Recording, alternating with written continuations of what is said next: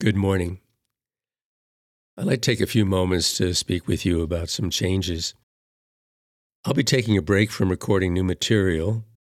Programming through the end of the church year will be pre-recorded from the 2019 homilies and will continue to follow the liturgical calendar. But I'll return in 5 weeks with a new homily for Christ the King on November 20th.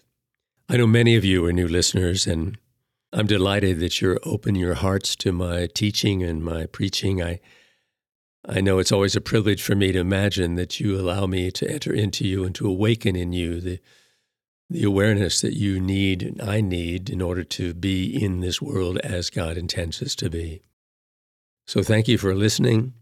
I've been doing this for 35 years in Dallas on a radio program, and those have been wonderful years. And to be able to reach out to more people has been exciting, and I'm filled with some enthusiasm about it. So I pray you've enjoyed what you've heard so far, and you'll listen to me a couple of years ago and see how I sounded then. And then I'll be back with you on the Feast of Christ the King on November 20th. You'll be able to continue hearing my weekly homilies on our homepage at pastoralreflectionsinstitute.com. You can continue hearing my homilies by subscribing to our podcast, recently renamed Finding God in Our Hearts, anywhere you find your podcasts. Thank you, and God bless you. Good morning. Today we celebrate the 29th Sunday in Ordinary Time, the opening prayer. Almighty ever-living God, grant that we may always conform our will to yours and serve your majesty in sincerity of heart. Through our Lord Jesus Christ, your Son, who lives and reigns with you in the unity of the Holy Spirit, one God, forever and ever. Amen. A reading from the Old Testament from the book of Exodus, 17th chapter, 8 through the 13th verse. In those days, Amalek came and waged war against Israel. Moses therefore said to Joshua, "Pick out certain men and tomorrow go out and engage Amalek in battle. I'll be standing on top of the hill with the staff of God in my hand." So Joshua did as Moses told him. He engaged Amalek in battle, and after Moses had climbed to the top of the hill with Aaron and Hur. As long as Moses kept his hands raised up, Israel had the better of the fight. But when he let his hands rest, Amalek had the better of the fight.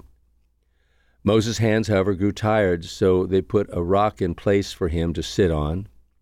Meanwhile, Aaron and Hur supported his hands, one on one side and one on the other, so that his hands remained steady till sunset. And Joshua mowed down Amalek and his people with the edge of the sword.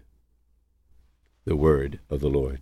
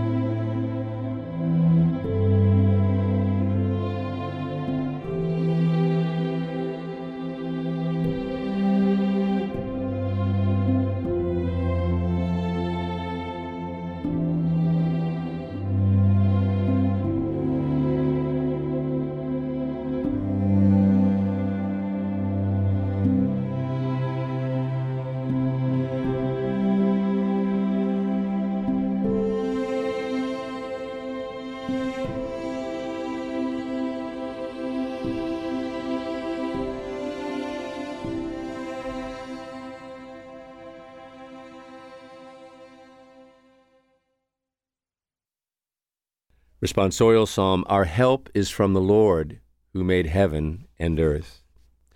A reading from the second letter of St. Paul to Timothy, 3rd chapter, 14th verse to the 4th chapter, 2nd verse. Beloved, remain faithful to what you have learned and believed, because you know from whom you learned it, and that from infancy you have known the sacred Scriptures, which are capable of giving you wisdom for salvation through faith in Christ Jesus. All Scripture is inspired by God and is useful for teaching, for refutation, for correction, and for training in righteousness, so that one who belongs to God may be competent, equipped for every good work.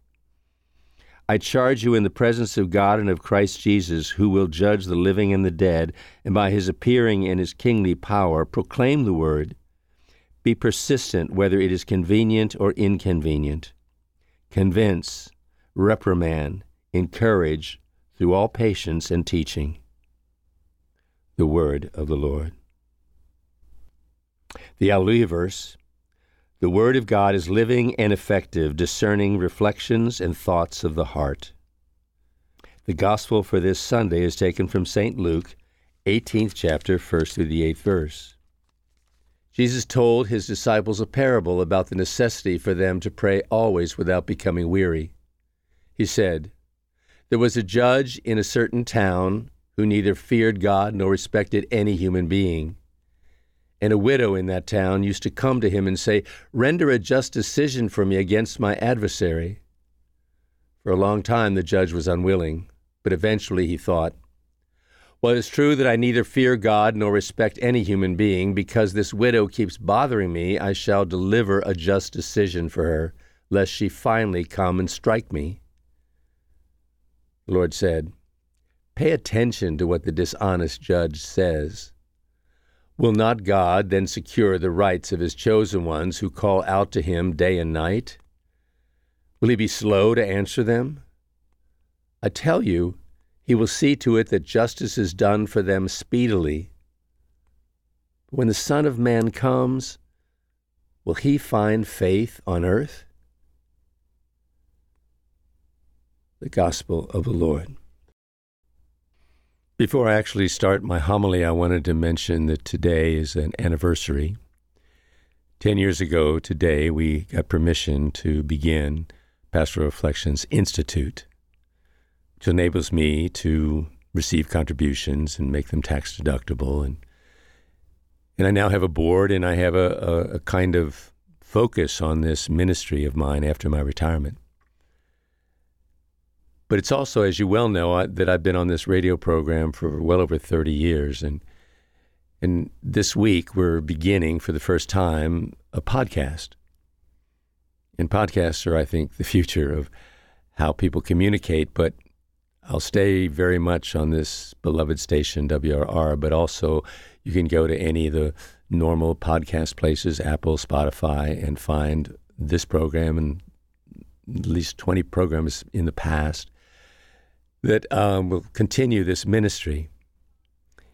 And I love the idea that it's going to be more available, because there's something about this work I do, and now I'm going to be in the homily. But it's all about a story, the story. We all know how powerful stories are and how important they have been to culture. In fact, there's never been a culture that didn't tell stories, didn't create art, had a way of celebrating life with dancing. And that's just part of our nature. And so what's interesting about this particular story that is believed by over half of the world as something more than just a story about something happened in the past, but it's a story that conveys a wisdom that is eternal. There's a phrase in the second reading that I just caught as I was reading it a moment ago, and it was saying that we've known this story from infancy. Well, infants don't fathom the Old Testament and New Testament. What he's saying is this story is in our heart. It's our story. It's the story of life. It's the story of this planet, this creation we are sharing in. Without it, we get lost, don't have any real understanding of what's going on. Yet the understanding that the story invites us into is belief. Belief in a human God. By human, I mean someone so like us. So we have a story of the God who created the world revealing to us what this is all about. And the last line of the gospel is so potent to anyone who pays attention to this story. When it's all over, and God comes back in the form of, in a sense, ending the world as we know it, drawing us into another world that's eternal. Will anybody have really figured out who God is? Would anybody really have faith? And I don't think faith is about belief in whether God exists. It's almost harder to believe there is no God. It's how many people understand God, know what he wants, what he desires, what he longs for most, what this world that he created is for. I mean, what's the purpose of our spending, a couple hours, over 100 years, living with each other on this mysterious blue ball in the sky? What's it about? What's he up to? Well, it's probably why I feel so blessed to be a priest, a preacher, a teacher, because I'm called upon to take this story and to work with it and try to understand it and share my understanding and my insights with you and invite you to go deeper into your own heart and your mind and say, is he at all helping me? Is what he's saying truthful? I point to things. I don't make things happen in your brain. I can't. I just say, what if this is what he means? And the reason I think that's so important is because I really believe that the things that are there are hidden. They're like gold that's buried in another rock. And if there's a simple way to understand the story on the surface, and it's valuable in that sense. But you can't read it as if it's just about some things that happened back then. It's about what happened to those people is what is life. What we're here for, what we need to understand. So let's look at these stories and see how my work works, and then to see what your work is in response, which is to ponder what I say or to ponder the story on your own or whatever. But there's something in this for you and me today that we need. In the way the church works, everyone throughout the Catholic world and most Christian churches use this set of readings. So millions upon millions, billions of people are thinking about these very same stories. I've always felt you should pay attention to that and capture that, because when anything happens to one of us, it happens to all of us. So people listen to it and walk out and say, oh yeah, I remember that story from a couple years ago. Or they sit there and go, wow, I just see something I never saw before. Oh my God, there's something that I needed to know that I now know that makes life different, better, more full. So we go to the first reading, and there's a very interesting image of God in the Old Testament. He's mysterious, to say the least. We know that he's like us. He's more human than anybody ever thought. And it's interesting that the thing about his humanity is that he showed human traits like anger, resentment, changing his mind, having some human talk him out of doing something that he was planning on doing. All of that is very confusing if you believe that God is this all-knowing being who is absolutely autonomous, doesn't need our help, doesn't need our advice. Why would he ever decide something that wasn't good? Why would he change something that he was going to do if it was good? So what do you make of these stories? Well, don't try to figure out how it works. understand it's saying something about our relationship with God, that it's not this all-knowing, all-independent, all-strong figure at a distance, and we over here trying to live up to some code of conduct so that we can get in at the end. I mean, like there's great chasm between us. It's just the opposite. The intimacy with God is the hardest thing for us to understand. It's what belief really draws us into, believing in this all-loving, all-powerful, all-forgiving God, so intimate that the only thing we can say about the relationship is that he lives inside of us. And his life inside of us is a sign of all the wisdom and the creativity and the intelligence that we have, which is like God. So it is a very, very close relationship. And it flows both ways. So just as I mentioned, the fact that Moses had talked God out of doing something like destroying all those who were on a journey to the promised land because they lost their way, we also have in this story Moses helping God win a battle.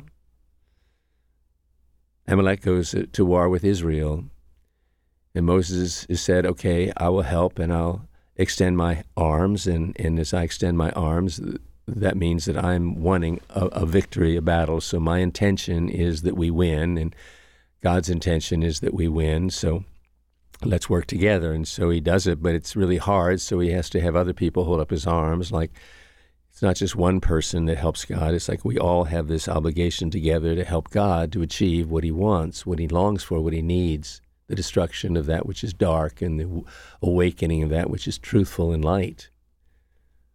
So there we are. We have this image of human beings helping God.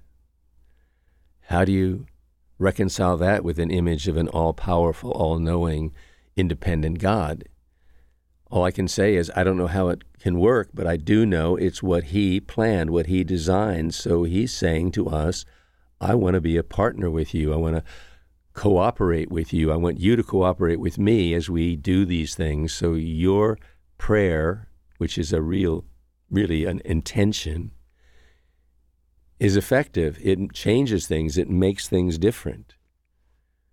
And so God in the gospel is trying to say so clearly, look, or Jesus is saying so clearly, I want you to realize that my teaching to you is inviting you to know that you work with the divine, with God, with the risen Christ, with the Holy Spirit. And when your intention is the same as theirs, it increases the effectiveness of what is being done. The effectiveness is on free will people to change, to become more compassionate, more empathetic, more caring, less selfish, less violent. And God's work is to help that to happen, to teach people how to do that. And he said, but I need your help. I want you to help me do that. And so it means that this mysterious relationship we have with God, where we're a co-worker, we need to believe in that and feel that and feel the intimacy it creates with us and this God who is saving the world. One thing it does is it implies that we have an intention that is based on a promise that is from God that I will bring you to life. I will not let you be destroyed. So if we believe in that promise to us, it's true, then we should have the same promise to ourselves and to others, saying, we're going to make it, we're going to make it, we are going to make it. It's a conviction that has some kind of force and some kind of energy in it that changes everything. By that I mean our intention with God's intention is something greater than God's intention alone. Now that sounds heretical, but it's not saying that that's what God needs, it's what God planned. And when I think about all the things we have to listen to on the news today about how bad things are, how things are going wrong, or how much lack of truth there is, or what is the truth, and all those questions, it just can be depressing. And depressing is something that does the opposite of what the world is longing for from each of us, and that is, no, we should be positive, we should have an intention, we should make a prayer, which is not a repetition of a zillion words. Jesus said, don't think repeating your prayers helps. Just believe that your intention, when you hear some horrible thing in the world and you're filled with not disgust or depression, or it's all going in the wrong direction. No, you believe it is going to go in the right direction, and you offer an intention that be healed, that those people be cared for, that something good come from out of this, and then believe with all your heart you have changed it. That's what's so depressing today for people, is the world is in we know more about the problems of the world now. We listen to every problem everywhere in the world. And what for? Do I need to know all that? Well, not just to know how bad things are going for some people, but maybe it's God's will that we do know all that so that we can join a prayer, our prayer, to His prayer, to the whole situation. And a newscast can be a simple time to sit and pray, not having to sit and make long prayers to God and tell Him what to do, just an intention. I want this to be better. I believe it's going to be better. I want it to be better. I believe it's going to be better. You surround yourself with people like that, there's a new energy, a life-giving energy. And you know what it's like to sit around with depressed people. It's not fun, and it pulls us down. Maybe that's part of the reason why God planned it this way, so that we can give us, hope in bad situations, that we are able to do something about it. And if we have faith and we join an intention with His, it will happen. You're saying if a guy who doesn't care about anybody will do something because they keep being asked, don't you think I'm willing to do anything you ask me to do, and yet I like you better not I like you better, but I want you to ask. Ask and you will, receive. Seek and you shall find.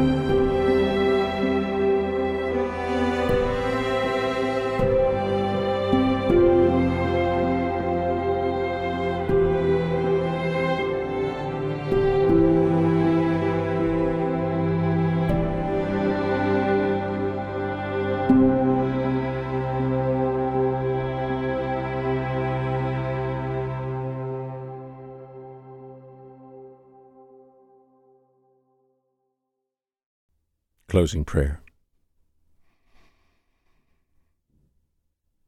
Father, your gifts are beyond our imagining. Your love is so hard for us to comprehend, and the dignity that you've given us in sharing the work of this world's destiny. So please bless us with a deep faith and a deep appreciation of this role that we take on, and help us to take it on with great faith and trust, and know how effective we can be in bringing about life and goodness to the world. And we ask this in Jesus' name, amen.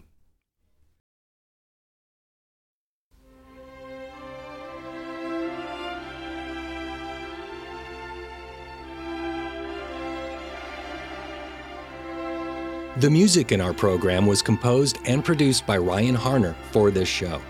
Pastoral Reflections with Monsignor Don Fisher, a listener-supported program, is archived and available on our website, pastoralreflectionsinstitute.com, and available anytime, anywhere, and for free on our podcast, Finding God in Our Hearts. You can search and subscribe to Finding God in Our Hearts anywhere you download your podcasts. Pastoral Reflections with Monsignor Don Fisher is funded with kind donations by listeners just like you. You can make a one-time or recurring tax-deductible donation on our website, pastoralreflectionsinstitute.com. We thank you for your listenership and your continued support. Without it, this program would not be possible. Pastoral Reflections with Monsignor Don Fisher is a production of the Pastoral Reflections Institute, a nonprofit in Dallas, Texas dedicated to enriching your spiritual journey. Executive producer, Monsignor Don Fisher. Produced by Kyle Cross and recorded in Pastoral Reflections Institute Studios. Copyright 2022.